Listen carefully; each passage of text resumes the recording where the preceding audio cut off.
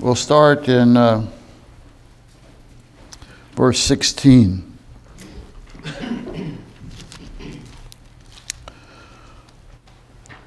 Paul is being compelled by the Holy Spirit to go to Jerusalem. And every place he stops, they warn him, don't go there. You're going to be arrested. But he goes, and eventually, as a result of that and of the Lord's providence, he's going to wind up in Rome. And there in Rome, he's going to be assigned a soldier from the Praetorian Guard to watch over him day by day, different soldiers. And because of that, the Bible says that the gospel went throughout all the palace, and that word palace is the Praetorian Guard. There was a special elite group of soldiers that the Caesar kept close by for his protection. And so he wants to stop on the way at Ephesus and talk to the elders there. And we begin in verse 16 of chapter 20. For Paul had determined to sail by Ephesus because he would not spend the time in Asia, for he hasted, if it were possible for him, to be at Jerusalem the day of Pentecost. And from Miletus is on the coast. Maybe they stopped there to resupply. But Ephesus is inland, and he sends a runner, somebody, to go tell the leaders there at the church at Ephesus to come and see him. And from Miletus he sent to Ephesus and called the elders of the church. And when they were come to him, he said unto them, Ye know, from the first day that I came into Asia, after what manner I have been with you at all seasons, serving the Lord with all humility of mind and with many tears and temptations which befell me by the lying and weight of the Jews. And how I kept back nothing that was profitable unto you, but have showed you and have taught you publicly and from house to house, testifying both to the Jews and also to the Greek, repentance toward God and faith toward our Lord Jesus Christ. And now behold, I go bound in the Spirit unto Jerusalem, not knowing the things that shall befall me there, save or except that the Holy Ghost witnesseth in every city, saying that bonds and afflictions abide me or wait for me. But none of these things move me, neither count I my life dear unto myself, so that I might finish my course with joy in the ministry which I have received of the Lord Jesus, to testify the gospel of the grace of God. And now behold, I know that ye all, among whom I have gone preaching the kingdom of God, shall see my face no more.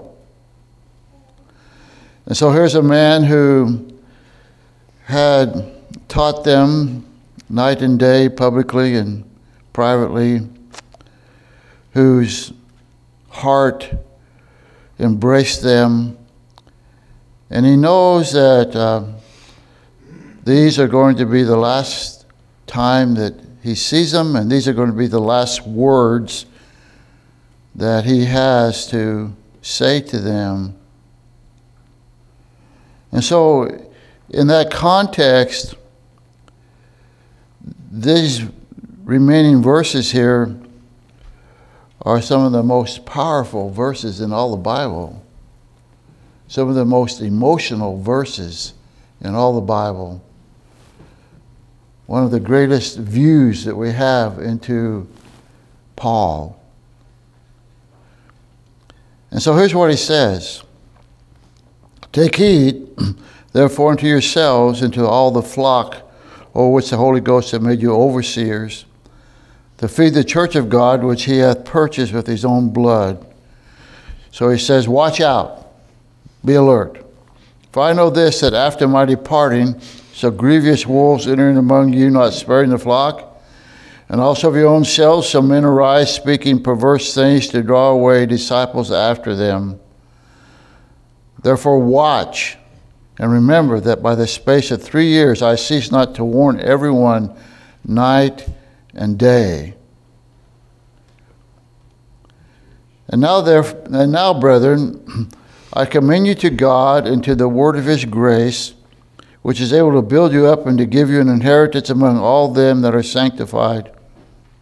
I have coveted no man's silver or gold or apparel. Yea, ye yourselves know that these hands have ministered unto my necessities and to them that were with me. I have showed you all things, how that so laboring ye ought to support the weak, to remember the words of the Lord Jesus, how he said, it's more blessed to give than receive. And when he had thus spoken, he kneeled down and prayed with them all. And they all wept sore, and fell on Paul's neck and kissed him, sorrowing most of all for the words which he spake, that they should see his face no more. And they accompanied him unto the ship.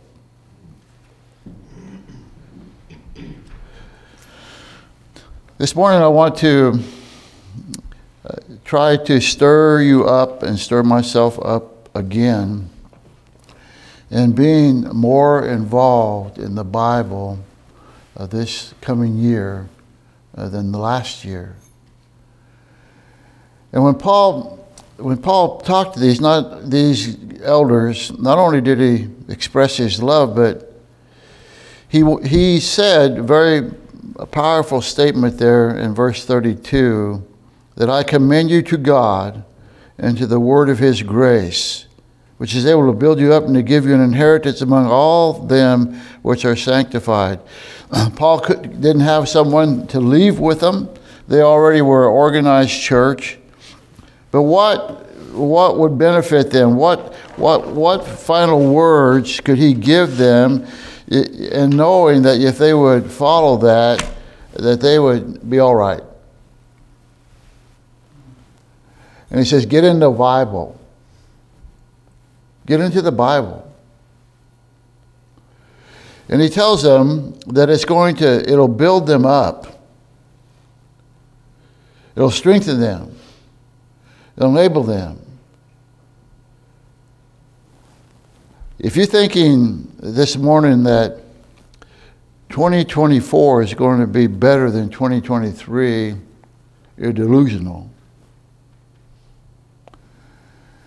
And particularly in the religious realm of things, they're going to start making more and more laws that's going to affect New Testament churches. And so what should we do? Well, we need to get into God's Word. It'll build us up. Not only does it build us up, but it'll help us to grow. Like 1 Peter, we're going through the verses here in your pamphlet. In 1 Peter 2:2, Peter says, as newborn babes, desire the sincere milk of the word that you may grow thereby. That babies need to be fed newborns often, sometimes every 4 hours, sometimes more than that. And so he's saying that you and I should have a thirst, a hunger, a desire to be in the Bible. He tells us in Psalms 19 that the law of the Lord is perfect, converting the soul. The testimony of the Lord is sure, making wise the simple. And that word simple there means they're open-minded. And it's talking about when you get the Bible, it's going to make wise and simple. When you get into the Bible, you're going to become a closed-mind person. Because once you know the truth, your mind is closed. Anything else is not the truth. The statutes of the Lord are right, rejoicing the heart. The commandment of the Lord is pure, enlightening the eyes. The fear of the Lord is clean, enduring forever. The judgments of the Lord are true and righteous altogether, more to be desired than gold. And if you lived here long in Alaska, you'll know that gold is an important business, important metal. It's a major chunk of what goes on in Alaska. Yea, than much fine gold, sweeter also than honey and the honeycomb. And so there's something very, very, very special about God's Word. And to neglect it is to our own hurt. Peter also said, but grow in grace and knowledge of our Lord and Savior Jesus Christ. To him be glory both now and forever. Amen. And the only way to grow is to experience the Lord and know the Lord. We're in studies in Psalms 119, and Pastor's been emphasizing Psalms 119. And this next section that we're going to get in, it says that this word, if you're saved, that this word will keep you from sin. Wherewithal shall a young man cleanse his way? By taking heed thereunto according to thy word. I think sometimes people think that, the word of God can be applied and work for all people. But the natural man receives not the things of God, for they need to be spiritually discerned.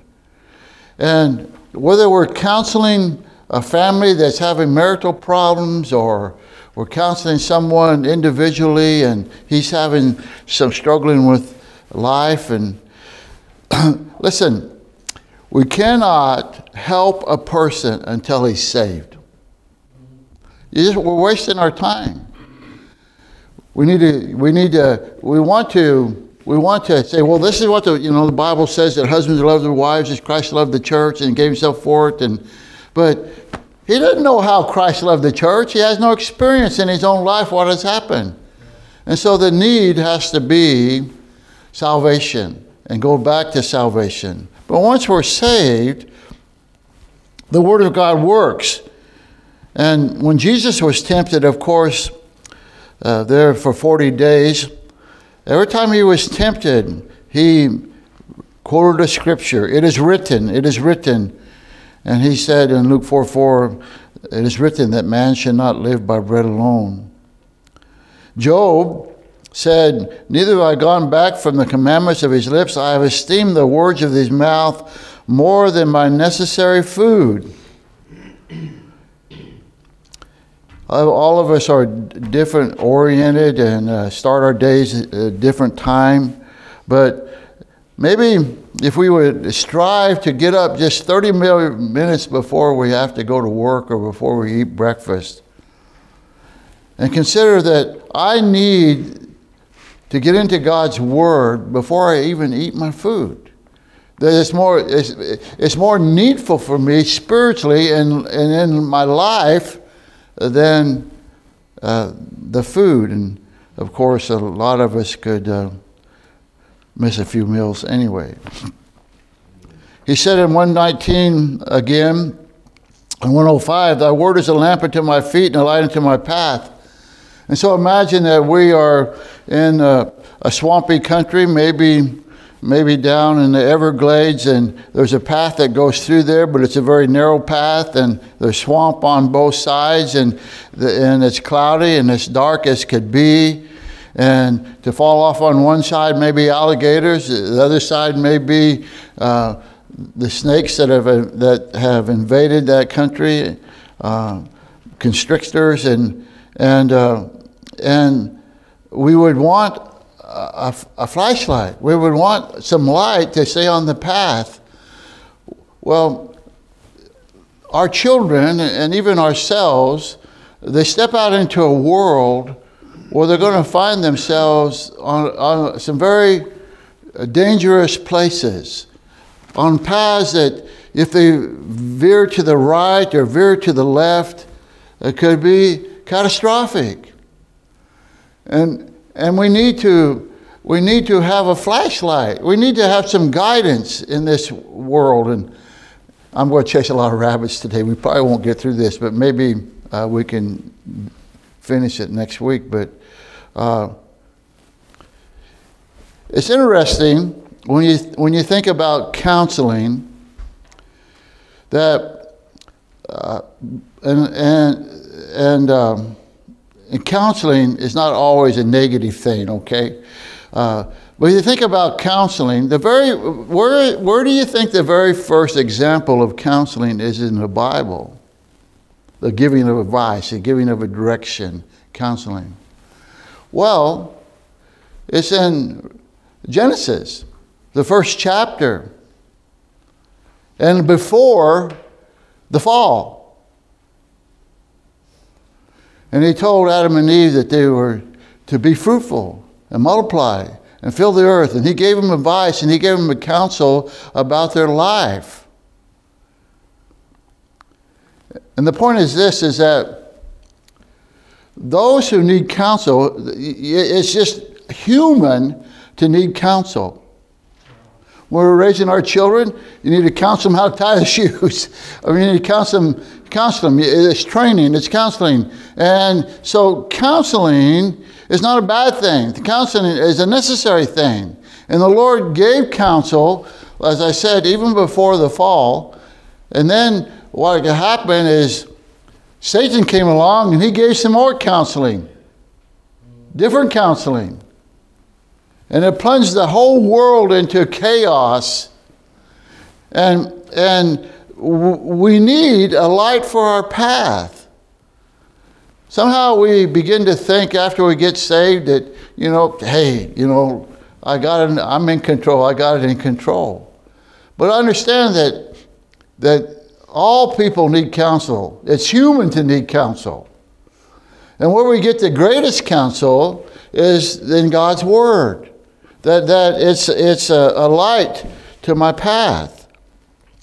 Also, we're just talking about the necessity and why should we be involved in more Bible study and reading this coming year. Also, it's our offensive weapon when we are tempted and tried and attacked by the flesh and by Satan in the world. And in Ephesians it says the sword of the Spirit, which is the Word of God, that the armor that is given to us in Ephesians, it's the sword of the Spirit. It's the Word of God. Now, let's get some practical things here. What is necessary for me to establish my life, to set some guidelines this coming year in order to have an effective time with the Lord? And remember that as we begin to look at some of these things, remember that it's a battle. It's a battle to be alone in the Word of God. Satan doesn't want you to be there. Satan wants you to fall off the path. Satan wants your sword to be dull and not be able to war and come up with, it is written, it is written. This is what God's Word says. I'm not going to do that because that's what it says here. And if he can keep us from the Word, then the philosophy of the world are going to invade your mind and your heart. And so we take the example of Daniel Daniel there being in captivity, and they had been told that they weren't to worship anybody but Nebuchadnezzar. And on the page 3 at the top, now when Daniel knew that the writing was signed, the writing was the law that was put in effect not to worship any other god, but the God of the king. When he found out that it was signed, and remember, there's repercussions for doing this, he went into his house, and his windows being open in his chamber towards Jerusalem, he kneeled upon his knees 3 times a day and prayed and gave thanks before his God as he did aforetime. Then these men assembled and found Daniel praying and making supplication before his God. Now I know that the Muslims bow and pray 3 times a day, and they have their minarets, and the guy calls out for a time of prayer, and they all go and pray, and it's all nothing but showmanship. And maybe it's more than that, just being deluded. But Daniel's not doing that. Daniel, no place that I can find do I find in the scripture that the God commanded them to pray 3 times a day. Do you guys know me? But Daniel found it necessary. He thought it was necessary to get along with the Lord 3 times a day. And so, whether you want to say, well, he's not studying the Bible, well, we don't know, but we do know that he's having a quiet time. He's having a time with the Lord. And so, let's note some things that we can find here. First of all, he had a specific time, 3 times a day.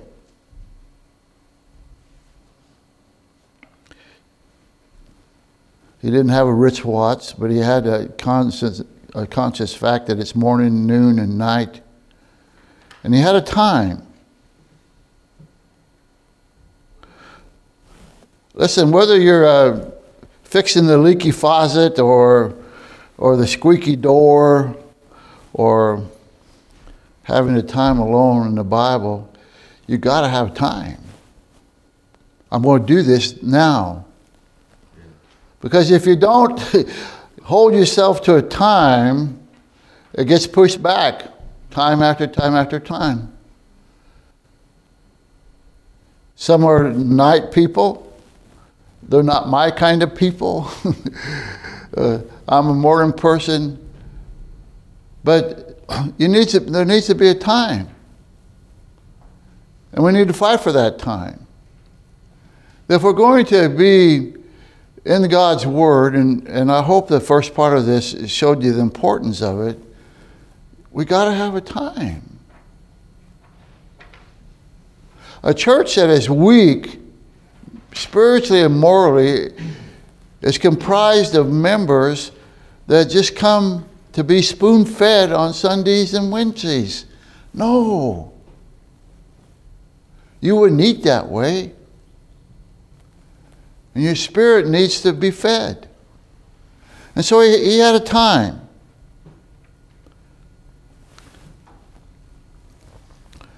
Jesus, in Mark 1:25, it says of Jesus, you won't need to turn there, but Mark 1:25, it says,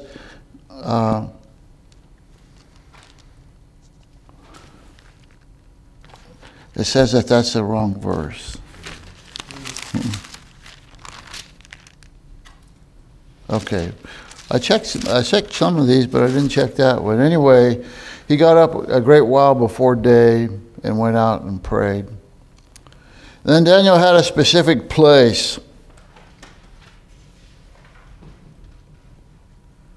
It seemed like that if you have a specific place, then it helps your mind to come into focus that I am here at this moment, not to check my cell phone, not to see what the temperature is, not to see what the weather report's going to be, but I've sat down here to this specific place, and my mind is that I need to get to work, or I need to read. I've never been able to do ministerial studies from home. I got to come to the office. And there's just a mindset about me that when I come into the office, it's time to work. Well, we need a place. And sometimes that may be hard to fight for. Here's a mom. She's got 4 or 5 kids. And if you've not recognized it yet, you soon will. Kids are needy. And sometimes the only way to get away from Susie, to get away from our 8 and my daughter Joanna, who has 7, just go into the bathroom and get away. Well, we need to fight for a place, and that doesn't. It could be. Any place. That just needs to be a private place. Maybe in your car. Maybe going early to work. Maybe a specific room in your house where your children are not up yet, or if they're up and they've had their diapers changed and whatever, they need to just know that this is a time that mom's going to be away for a little bit, or dad, or in a park. And I won't embarrass us this morning, but do you have a place that you get alone with God?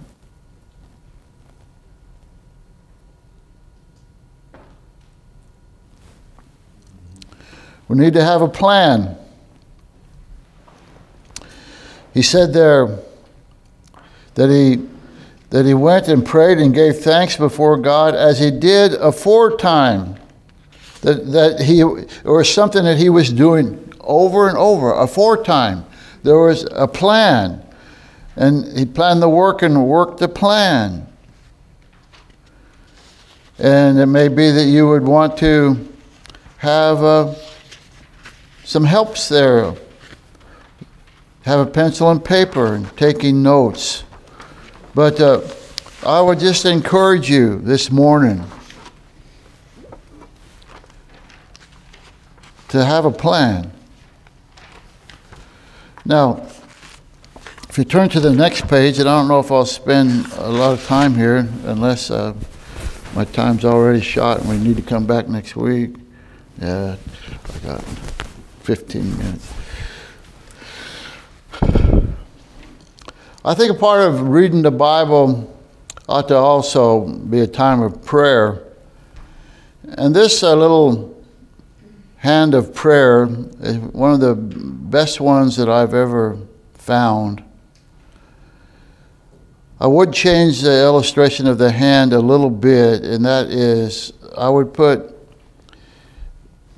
intercession on the ring finger and petition on the pinky.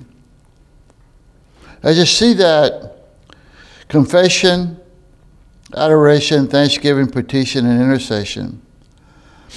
I'm not saying that you've not prayed if you've not done all those. But I'm saying that if you have some time and you've got this place, that these are all important, and they all link together, and they all kind of seem to, in the end, work to where you may have came to your place of quiet place, stirred up, troubled. And in following this hand of prayer, you can get up and leave knowing that God's sovereign, knowing that His grace is sufficient, and knowing that the purpose is to bring Him honor and glory. I read a great illustration. This kindergarten class, one of the mothers of the kindergarten class in this Christian school asked the teacher if she could have a birthday party at the end of the day for her daughter with the kindergarten children. And he said, sure. And so she decorated the room, gave little party favors, little presents on the chairs of all of the children, and of course a number of presents to her daughter. And they let them in, and they were all excited. And there's one little boy who, being very perceptive, looked at the little party favors that he got and looked over there and saw all the presents that she was getting, and he was disturbed. And he made it known that he was disturbed. Why didn't he get as much as she got?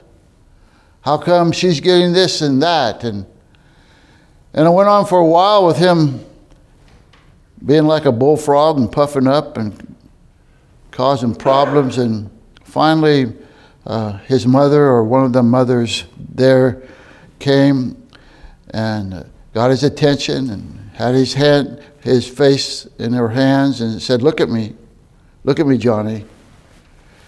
It's not your party.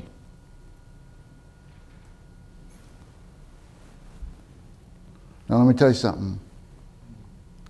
This life that we're living, it's not our party. It's about giving God glory. It's not our party. And we think it's all about us. And so this hand of prayer, I think, really helps in that way. And the key is right there. I don't know if you even noticed it, but right there in the palm, faith. Without faith, it's possible to please God.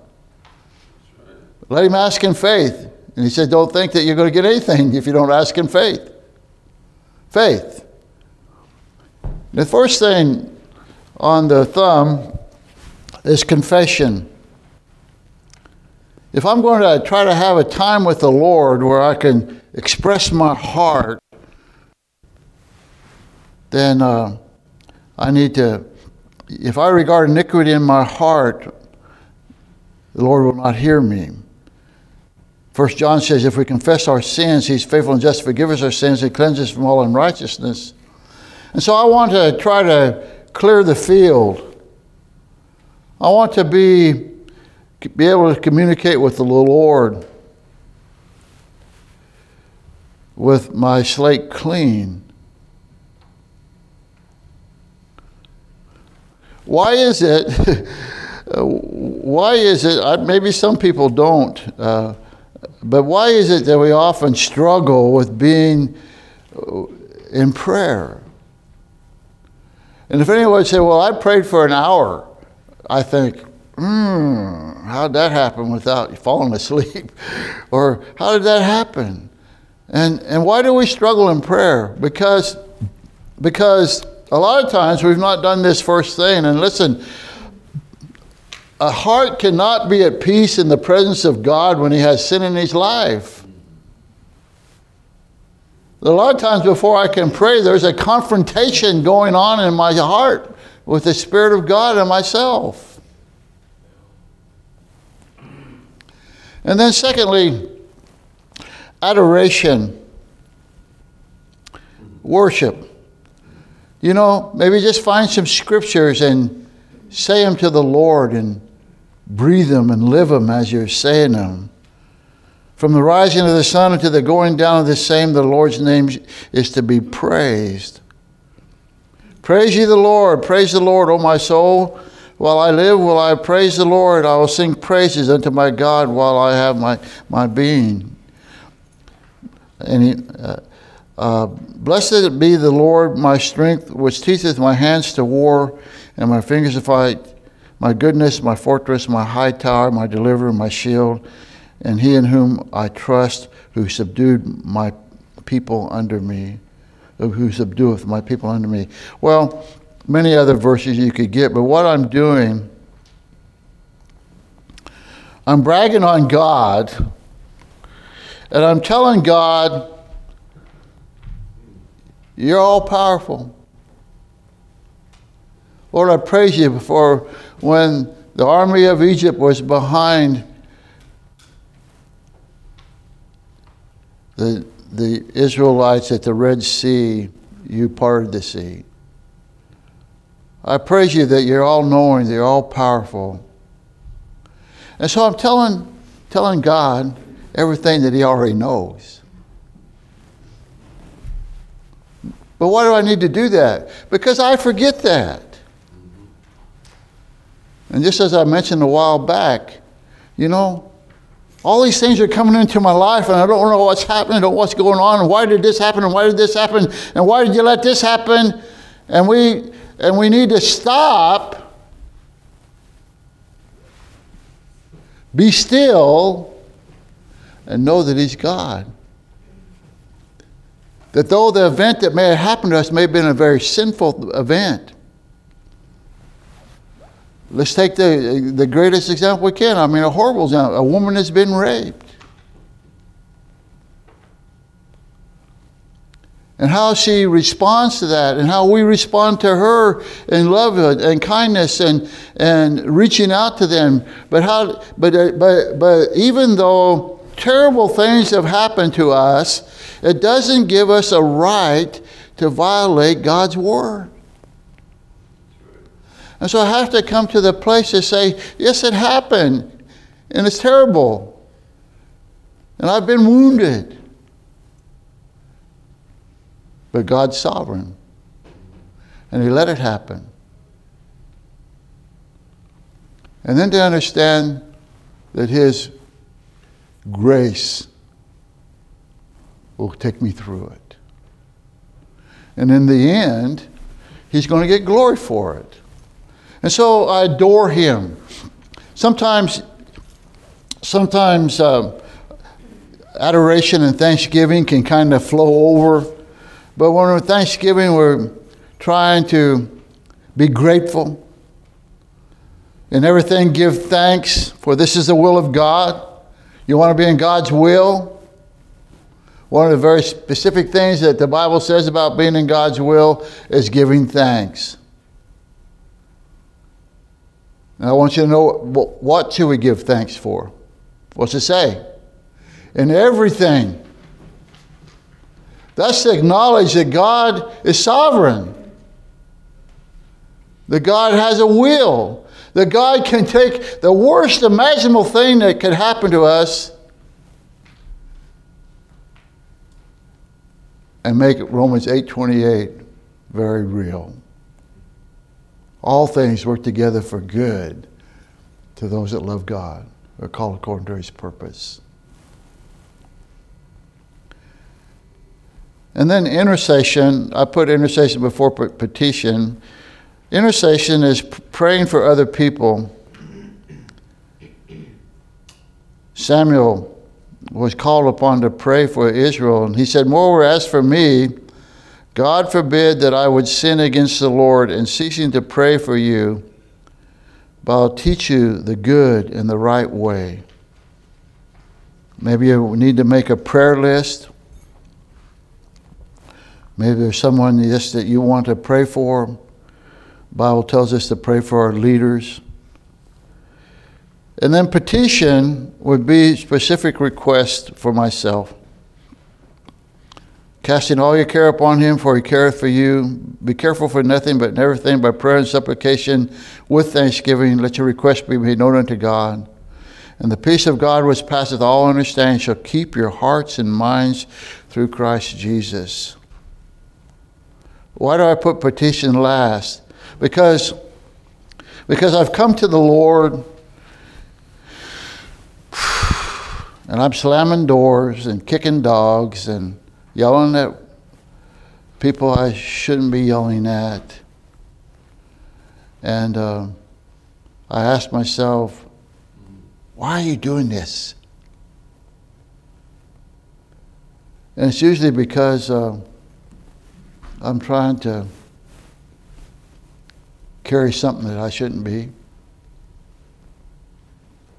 Or I'm making assumptions that turn out they're wrong.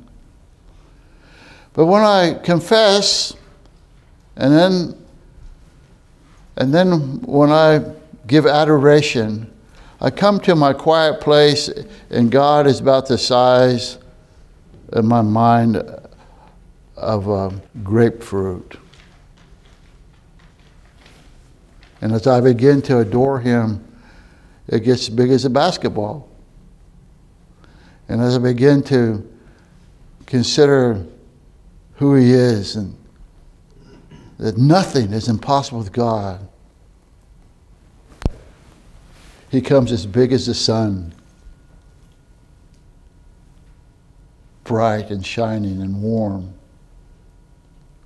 And if I stay there long enough, I'll realize that He's bigger than all that He created. And so what I'm saying is, when then I thank Him for what I do have,